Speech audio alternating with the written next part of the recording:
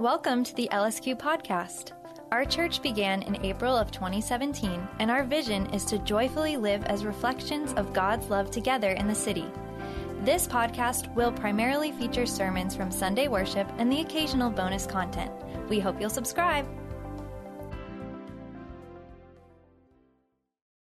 Scripture reading is from 1 Corinthians chapter 15, verses 1 to 11. Now, brothers and sisters, I want to remind you of the gospel I preached to you, which you received and on which you have taken your stand. By this gospel you are saved, if you hold firmly to the word I preached to you. Otherwise, you have believed in vain. For what I received, I passed on to you as of first importance, that Christ died for our sins according to the Scriptures, that he was buried, that he was raised on the third day according to the Scriptures, and that he appeared to Cephas and then to the 12. After that, he appeared to more than 500 of the brothers and sisters at the same time, most of whom are still living, though some have fallen asleep. Then he appeared to James, and then to all the apostles, and last of all he appeared to me also, as to one abnormally born. For I am the least of the apostles, and do not even deserve to be called an apostle, because I persecuted the church of God. But by the grace of God I am what I am, and his grace to me was not without effect. No, I worked harder than all of them, yet not I, but the grace of God that was with me.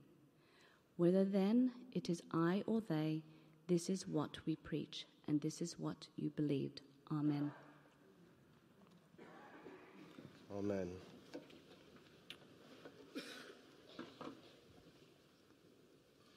Thank you, Tracy. Welcome to Redeemer Lincoln Square again. I will reiterate what Vanessa said earlier, which is we are a church that values questions and those who ask them. So in your bulletin, there's a phone number, or online there's a phone number that you can text in questions, and right after the service we will talk about them. This year, one of the things I've been trying to teach my girls is this truth, that you can love somebody and not agree with them, and disagreement's not hate. That you can love someone and not hate them, and disagreement's not hate. That mommy and daddy love you always, but we don't always agree with your choices. And the reason why I'm trying to teach that is because the world will tell you this. The world will say, unless you agree on some things with other people, then you don't really love them. And if you disagree, you actually hate them. They basically say you can't agree to disagree, particularly when it comes to the topic of identity. Can you agree to disagree about somebody's identity? Many people will say no, but I actually think that it's possible that you can actually not necessarily, that you can love somebody, but necessarily agree with all aspects of their identity. So for instance, there are some aspects of a Hindu's identity that I can't accept, and probably vice versa. And that's okay. We can agree to disagree on these things. Because nobody accepts everything about everybody else's identity. That we should be able to agree to disagree. But this is the thing. Increasingly, what I see in culture is our inability to be able to do this. Increasingly, we're seeing that people are not able to do this. We cancel, we cut off if we feel like folks are not going to agree with us. David Brooks wrote an article in Atlantic last month. It was titled, How America Got Mean. And in that article, he argues that the reason why America is in a mental health crisis, the reason why in America you're seeing rising rates of depression and drug use and alcohol use and suicide rates, the reason why the percentage of people saying that they have no friends has skyrocketed in the past 20 years fourfold. And the reason why there's so much hopelessness and hurt out there, he argues it's the same reason why we're actually becoming less accepting and more mean. And he says the reason why is because ultimately we no longer have a shared moral story. He actually walks through all the other reasons, that maybe it's because of increased social media use, maybe it's because we're not joining organizations like churches and groups where we come together. And he walks through them and shows how they're part of the answer. But the largest change is the fact that we have no shared moral story, that we no longer agree in our culture about how to answer questions like, what's the point of everything? And what's the problem? And how do we fix it? And how are we going to do this together? And because of that, we're fractioning out. Some say that the answer to those big questions of life is this, that you should follow what's inside your heart. Right? You'll hear that phrase a lot of times, follow what's inside your heart. Other people will say, no, do not follow your feelings.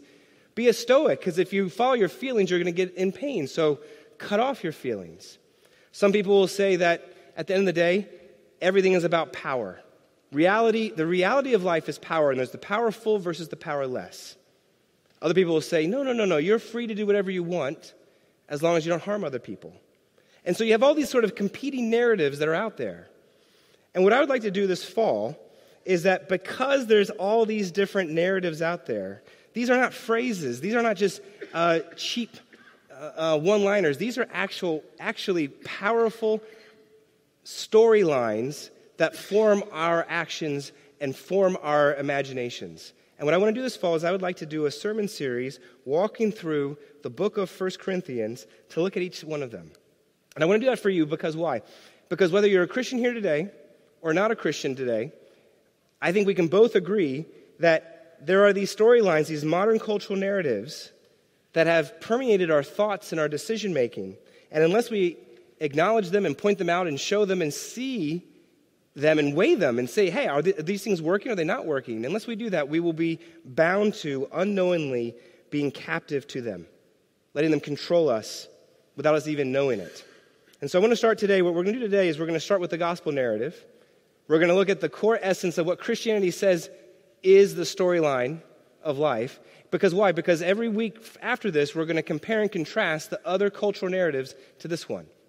So let's start this way. Let's look at this passage in three parts: the narratives, the gospel, and then the change. The narratives, the gospel, and then the change. So first, the other narratives. Paul, in the book of 1 Corinthians, he's talking to newbie Christians.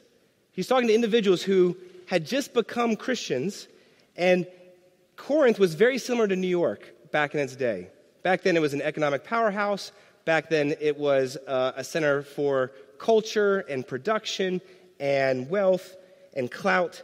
And he knew that the men and women that had just become Christians had lived decades, most of their lives, with the cultural narratives and assumptions of that area. The church in Corinth was a mess then in his mind, because even though these people called themselves Christians, they weren't living like they were. And that's an important facet for us to remember, that it is possible to say you're a Christian doesn't mean you really are. Just because you intellectually believe it doesn't mean you live it. Look at verse 2. Verse 2 says, otherwise you have believed in vain. What is that about? Well, vanity is emptiness. In other words, you can have an empty belief, an empty faith. That you can have a concept in your head that it hasn't moved into your heart because it hasn't actually changed how your imagination works.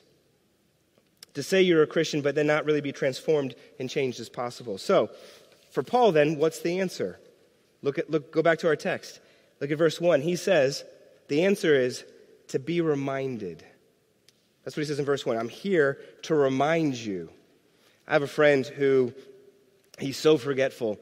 He has these sticky notes all over his house to try to remind him of the things that he needs to get done for that day. And a lot of times there'll be sticky notes from like weeks ago, and I'm like, hey, what about this one? And he'd be like, oh, I forgot about that one. And I'm like, well, then your system's not really working. But to be honest, I use Google Calendar, because if it's not in my calendar, I'm not going to remember what I need to do and where I need to be. Because why? Because here's the thing about forgetfulness. Forgetfulness is not, when you forget, you're not usually just sort of, your brain's not just numb and you're staring off into space. If that's the case, then you have bigger problems and you should go get that looked at. The thing about forgetfulness is this, is that it's not that you're mindless. Usually you're forgetful because something else has captured your imagination in that moment. You're forgetting this because you're thinking of that. Something else is taking up that brain space and capturing your imagination.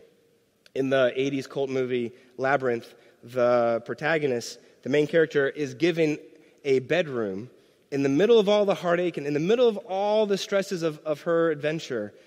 She's given her bedroom with her dolls and all her possessions and all her things. Because what? So that it would distract her, so she would pay attention to those things instead of the more important thing, which is finding her baby brother. And I think it's the same thing for us. The distractions that are most messing with you right now are usually good things that are pushing out the important things. That your imagination is being moved, it's being captured by some other cultural narrative, and Paul knows that, which is why he says, hey, you need to be reminded of what? He says, look, I want to remind you of what? The gospel that I preached to you, which you received and on which you have taken your stand. And then in verse 2, that the gospel by which you are saved. This is a key facet, by the way. It's not you will be saved, or if you followed my rules and do everything I say, then you will be saved. No, he says that, no, you already have been saved. And so what's the problem? The problem is that truth has not actually populated the imaginations of the individuals in Corinth. That truth is actually being weighed and thought through in all of our minds, and there are other images and other narratives that have come into our brains and are vying for our attention. And so I guess before we move on, I want to ask that question for all of us. Do we realize that there are competing narratives in us vying for our attention? Do we realize that the reason why they needed to be reminded to hold firm is because often we're not holding firm?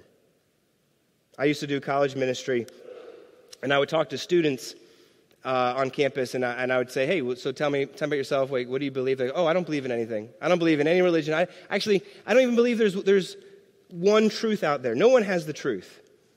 And sometimes when I wanted to be snarky, I would kind of push on them. I'd say, except for that one, right?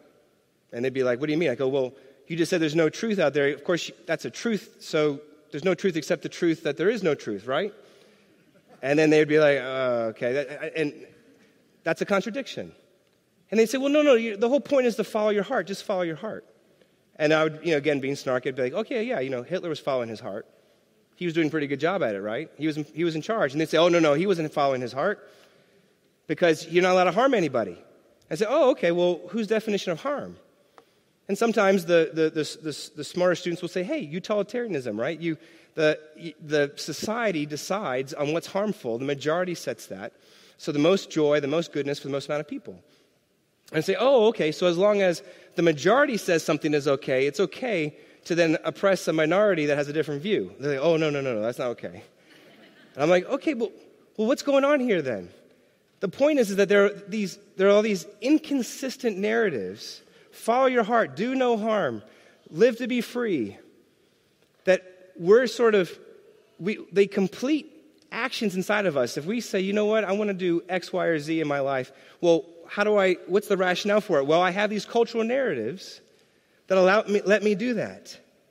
But is it possible that those things, that when they come into us, is it possible we've absorbed some cultural narrative that it's not actually given us the peace and the contentment and the love and the care that we were told it would?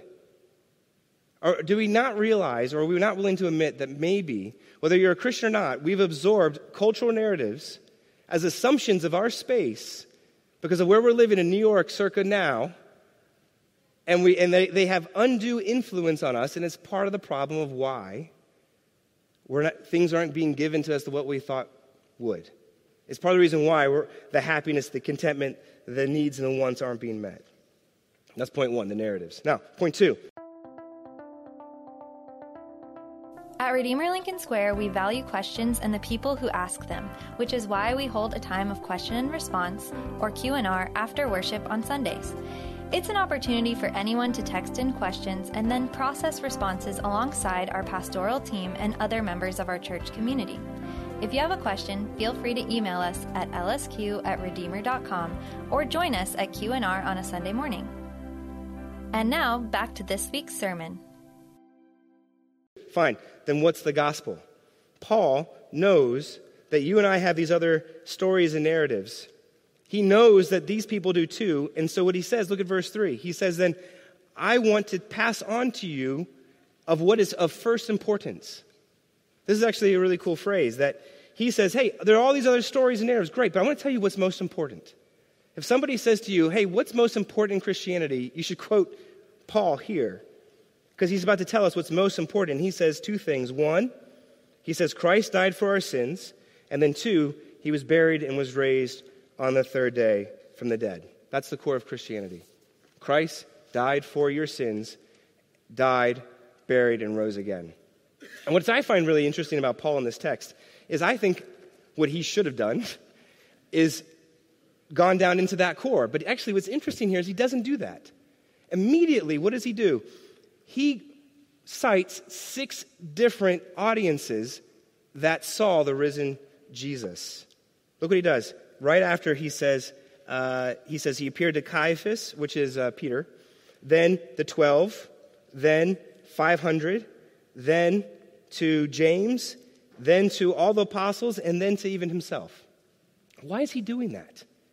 I think the reason why Paul is bringing this up is because he's saying this is so important, this is so the core of what Christianity is, that when people say today, how do we really know Christianity is really true? How do we really know that, this was written so long ago? How can we be so sure this is real? Paul is saying these people are eyewitnesses. Most scholars will agree that 1 Corinthians was written about 20 years after Jesus died. Some scholars even say 14 years. And so for him to bring up these eyewitnesses, it's a way for him to say, don't take my word for it. This is real. See, if I wrote a letter and I published it and said, hey, my friend Bob, he rose from the dead, come to Redeemer Lincoln Square, there's 500 people there, and, they'll vouch for it. People will show up and say, hey, did Bob really, rise from the dead? And you'd be like, no, that's Mike. He'll say anything, whatever, don't worry about him. Like it would be, the letter would go down, wouldn't work, it wouldn't stay, it wouldn't become what we have today. Instead, what Paul is trying to say is that there are people out there who actually saw Jesus. Go check with them. He's doing this because he thinks it's so important for you, not just to intellectually say, oh yeah, like it's a cool story, it's a cool idea, maybe, it makes me feel better about myself. He's saying, no. The power of Christianity is that it actually happened. The power of Christianity is that it's real. In other words, he doesn't say, believe in Jesus if it helps you. That's actually have a lot of friends that say, oh yeah, if that works for you, good for you. No, he's saying, if Jesus really did, in history, die for your sins and rose again, if it's true, that's when it changes everything. It doesn't matter if you don't want to believe in him. Some people say, I don't want to believe. It doesn't matter. Why? Because is it true? Did it happen? Freud liked to say that religion is wish fulfillment, that the reason why humanity likes religion is because it's wish fulfillment. You go into it because you want to get things done for yourself. But Paul here says, listen, that's a nice idea, but if the death and resurrection of Jesus was actually fact, it's not true because it fulfills you. It fulfills you, only can fulfill you because it's true. Only then do you get the benefits of the cross and the benefits of the resurrection. Because why? Because the cross is where your sins are paid in full, and the resurrection is the receipt that the payment was made. The cross is where the trajectory of our lives are changed. And now, if you really believe it, then what happens? Everything else about how you view life changes. What matters to you changes. Right? The hole in your sweater that you got really pissed about because you spent a lot of money on, you know what? If there's no cross, no resurrection, you can have any kind of view you want, but if the cross and resurrection is true, that hole does not ultimately matter. That job that you lost doesn't ultimately matter. That friendship, as hard as it was, the cross and resurrection redefines how we view reality. It redefines what matters. It redefines who we hang out with. It redefines what we spend our time on, what we spend our money on. And so I guess before we move on is, have you allowed the gospel narrative to affect you? There's a lot of people in this room that say, yeah, I'm a Christian, I believe in this, but does it impact how we live it out? Does it impact our everyday lives? Because here's the question we need to ask ourselves. What happens when shame starts speaking back to us? What happens when shame starts saying, you did this, you thought this, you lusted after this, I know what you've done, I know what you're doing, I know what you will do. What happens when shame says this to us? Because if Christ really died for your sins, then shame doesn't have the last say. Shame doesn't actually get to win, but only if this is true. He will give you all that you need, but he will not give you necessarily all that you want. Does that impact us? Has the real Jesus affected us? Are we centered on him? And Paul is saying to these sweet Corinthians, he's saying, that's the core of Christianity. The core of Christianity is not what you must do, it's what's already been done. And centering your life on that is where change happens. Now, last point. That's all nice. The narratives, the gospel, but now the change. See, all this information is really cool, right? Michael's talking about all these inconsistent cultural narratives and how they're messing us up. And he's talking about the center of the gospel, the death and resurrection of Christ. But this is the point where most New Yorkers do this. They say this phrase. I love this phrase. So what? And most New Yorkers say that phrase. There's in this context, the assumption underneath the phrase, so what, is this. It's good for you, glad that you believe it, glad that it helps you. Don't push that belief on me. That's what they're saying. And this is actually another one of those pesky cultural narratives. It's that when people say, hey, you do you, just don't push that on me. The minute you say that, the minute that happens, don't push your beliefs on me, that's actually a belief that you're trying to push on others. If you say, hey, believe whatever you want to believe, just don't push that belief on me, you're trying to push the belief of don't push your beliefs on me. I have a really good friend. He knows I'm a pastor. I met him. I've known him since middle school. He's not a Christian, and he's like, hey, Mike, that's great that you're a pastor and whatever. Just don't try to proselytize me. Don't try to change my opinion. And I'm like, and we're good friends. I'm like, hey, respectfully, you're trying to change my opinion right now about not changing your opinion. You're doing the very thing that you're telling me you don't want me to do to you. But at least you're not being honest about it. See, at least I'm going to be honest. I actually think this is true, and I think you should know it. But you're telling me that I shouldn't push on you when you're pushing on me on that statement. Right now you're doing that. And he's like, okay, good point, Mike, but still I don't want you to try to convince me. That's what he says. And I get that. I get the New Yorker mentality, but here's the truth. The truth is this. Every religion, every philosophy, our secular culture, the narratives that are there, essentially says this. If you want to make the world a better place, you got to get people to do the right thing. And the way you get people to do the right thing is you make them obey, and then they'll be accepted. That is the overarching narrative of our world. Every religion says, do this, do this, do this, then you'll be in. But secularism has the same thing, by the way. You could probably, if we sat down together, you could probably tell me some of the forms of what our secular culture says. If you do these things, then you'll be in. If you look inside and discover who you are, then you'll be in. If you do it this way, you're in. But Paul has an alternative narrative. Look at verse 9. In verse 9, he says, "For I am the least of the apostles." And in this little phrase, there's a mini confession happening. Paul's remembering who he is and what he's done. He knows that he's persecuted the church. And that phrase, what he's saying is, I've killed people. I've stoned people. I was there for Stephen's stoning. I was there where I'm responsible for ruining other people's lives. I've taken people's mommies and daddies away from their children. And he has to live with those memories. What does he do with that?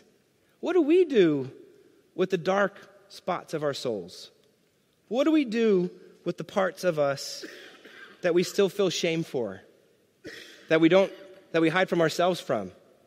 That we put the earbuds in and because we don't want to think, we don't want to be stuck in our own thoughts, because if we do, they don't go to happy places. Look what Paul does. I'm the least. He's thinking about what he's done. He's thinking about the worst parts of himself. And the minute he does that, verse 10, "But by the grace of God, I am what I am." 3 times, not once, not twice, 3 times uses this word grace. He throws grace at himself. By the grace of God, what? It doesn't just mean acceptance and then you're unchanged. Notice he says this grace is not without effect. In other words, all real grace. You can't get the gospel without grace, but if you get grace, there's always change. If there's no change, then you never got grace. You never really understood what it means. But for Paul, he says, I got grace, and that's why I'm changed. You can almost hear the transformation happening in him. John Newton was a slave trader. He wrote the hymn, Amazing Grace. He became a minister. He was preaching on this exact phrase, and this is what he says. He says, now every Christian can say, I am not what I ought to be. I'm not what I might be. I'm not what I wish to be. I'm not what I hope to be, but I am not what I once was. By the grace of God, I am that I am. Is that how you see yourself today? Is that how you see yourself? Are you able to say, I'm not what I ought, I'm not what I hoped, I'm not what I want to be, I'm not what I wish to be, but you know what? I'm not what I once was. And I am now so much more. But by the grace of God. That's Christianity. That if every other worldview says obey and then you're accepted, right? You see here, completely different. You won't see it anywhere else, is that you're already accepted. It's not that, go back to the first couple of verses. It's not that you will be saved. No, it's that you already have. You are saved. And I know Americans, I know Westerners, I know New Yorkers, we don't like that. It seems too good to be true. But it's basing your life on that fact. That's where all the change happens. That's where the heart starts brimming over with the joy and the love and the care that can actually spill into other people's lives. If you don't have it, you don't do it. The stories that you and I have been told our whole lives from day one in our birth, this is what our stories have told you. Find your happiness in your job. Find your happiness in a loved one. Find your happiness in some stuff. The more material things, the better you look, the better you act, the more stuff you have, then you feel better. And we throw everything into these things. And they're actually partly true. People are good, and jobs are good, and things are good. But they're not going to fulfill you. They're not going to save you. They're not going to be the things that you think you need. Well, you think you need them, but they're not going to be the things that actually will save. This is where I think Christianity is utterly, utterly different. Only Christianity says you are accepted first. Christ died for your sins. And now live in light of that. That's grace that you don't deserve, but you get. And when that clicks, when that gratitude becomes welled up in your soul, you'll be surprised about how often then you can actually go and love and serve and care in ways that you couldn't before. That's where the supernatural power is. Transformation, real transformation happens not just hearing this, folks, not just believing this in your head, but when the change happens, when this becomes the actuating power in your life, when this becomes the default way that you view everything else. We can put this in reverse, right? Put it this way. Today, if you're feeling bummed out, if you're feeling despondent, if you're feeling downcast, is it possible that the reason why is because that we're upset and confused that our life hasn't gone the way we wanted it to, that we don't know why things have happened the way that they've happened? Is it possible that we're missing out on what life is really about? Let's compare and contrast, right? If life is just eat, drink, and be merry for tomorrow we die, right? There is a view out there. That means then really there is no overarching moral plan. This is just a dog-eat-dog world, and really you should just look out for number one.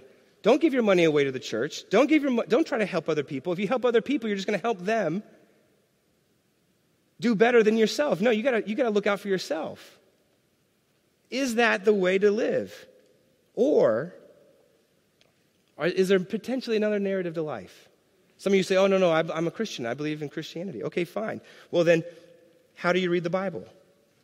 Some people read the Bible still, it's basically about me. Right? Is the point of the Bible to be like Abraham and have faith? Be like Moses and really believe? Be like David and slay the Goliaths of your life? Is that the point of Christianity? See, I think if you think that, you're still placing yourself at the center. My pastor in college, I became a Christian in college, he used to say, listen, there's only 2 ways to read the Bible. It's either essentially about you, or essentially about him? And if it's essentially about you, then yeah, you're the main actor. It's what you need to do. But if it's essentially about him, then it's not. Then the reason why I don't know, the reason why I live my life and I don't really realize I need a Savior, it's because I still think it's about me and what I need to do. But if it's essentially about him, then I need to get into the text and say, what's it trying to tell me? It's not trying to tell you, slay more Goliaths in your life. It's trying to say there was one who was the true David, the better David, who came unlooked for. There was a better David who was looked over and rose up and yet fought for his people and slayed the true giant of our life, and that's death. And now whatever happens, death doesn't have the last say. That's what the resurrection is really about. Right? That death doesn't have the last say. I was watching the 80s movie Princess Bride yesterday by myself. Yes, you're allowed to laugh. That's exactly the right thing to say. What's he doing watching Princess Bride by himself? I don't know. But I saw something I hadn't seen before. At the very end of the movie, Inigo Montoya, he's been searching for the six-fingered man who killed his father. And he finally is confronting him, and he's won at the battle. And he's about to slay him, and he says, offer me money. And the man says, yes. He says, offer me power, anything you want. Offer me everything and anything. And the man says, whatever I have will be yours. And Inigo Montoya says, I want my father back. I started crying. I was like, oh, shoot, here it goes again. Because I felt the same way. I was like, that's what I want. I want my dad back. My dad's birthday was yesterday. He would have been 73. Earlier in that same movie, there was a sappy scene between two people who love each other. And one character said to the other, death cannot stop true love. All it can do is delay it for a while. And at first I was like, oh, that's so sappy. Death cannot stop true love. All it can do is delay it for a while. And then I realized, actually, that's true. If Jesus is real, if this really happened, and he slayed death, and death is no longer the finality of your life, it's just a sleep that you awake from one day, then I'm going to see my dad again. You're going to see your loved ones again. And death can't stop it. And I'll be able to get my father back, and you'll be able to get your lives back. And why? Because we'll be with him. And so when we're downcast and we're despairing in those moments, what's happening is our hearts are being captured by some other reality and some other imagination, some other cultural narrative. And yet, that's because we're not realizing Jesus really has defeated death. If redemption and restoration is real and certain, we might not know what's coming. We might not know why what's happened has happened. We might not know why things are going the way that they're going. But at the end of the day, we know that he defeated death, and that changes Paul, and it changed me, and it can change you if you let this be the core of who you are. And the last thing to say then is, will you let it? Because if you let grace be the defining narrative of your life, if you realize Jesus didn't just die for people in general, but he died for you. If you realize it wasn't just people back then who hung Jesus on the cross, that you hung Jesus on the cross. Every time you live your life centered on yourself, what you're essentially saying is, Jesus, you're not who you say you are. That means you've done that to him. And yet he stayed. He's Jesus. He could have gotten off there anytime he wanted, but he stayed for you. And so the reason why death cannot stop true love is because it didn't stop Jesus, who is true love personified, who went into death for you. And the reason why this story is inside the Princess Bride, it's because it's actually at the core of every story. Right? What's Sleeping Beauty? Sleeping Beauty says that there is a love out there that breaks the power of evil. What's Beauty and the Beast? That there is a love a sacrificial love that can transform even the worst parts of you. Harry Potter, right? You can have sacrificial love that changes you, and that's the deeper magic. Every single story out there essentially has something bad, it's all over, and then there's a happy ending. Because it mimics the true story. The true story of Jesus living and dying for you. That's not one more story. It's the story underneath all other stories. It's the essence of every other story. The world will say this, here's how to live. Christianity says, here's the one who lived for you. Every other story says, here's what you need to be. Only Christianity says, here's what's been done for you. Will you let him today be the main character of your life? The cultural narrative that's whispering in your ear is you're the center of reality. You're the center. And it's killing us and it's killing the world. But if you let him be the center of your reality, it changes us and it changes the world. Folks, I wish that this church won't be individuals who just believe this, who just say it, but I'd love it if we would live it. Let's let it affect our time, our money, our space, our lives. And if it did, it would change the world. It would change us. Let's pray. Heavenly Father, how do we know that we really believe this? Father, I pray that if we're not Christians this morning here, I pray that we will be honest with ourselves and ask ourselves, well, what narratives am I living by? And are they working? But I pray if we're Christians here today, I pray we will say, what might I have intellectually said yes to in you, but functionally lived my life through some other narrative? Father, I pray that we will be people who can agree to disagree. Why? Because we're in line with you. And you love us, but you don't agree always with things about us. And your disagreement of those things doesn't mean you hate us. I pray we put that at the core of who we are, knowing that you are the one who lived and died for us. If we make that the core of who we are, we will live and die for other people. I pray that we will be people like that, and we will be people who have lives marked with joy, not happiness. Joy is being able to still be content, even in the hard spaces. Joy is being able to still smile in the hardship. I pray we will be people like that. Real people. Amen. Thanks for listening to our podcast. We pray that it's a helpful resource as you process aspects of Christianity and grow in your faith. To learn more about our church, including details about Sunday worship, check out our website at redeemerlsq.com.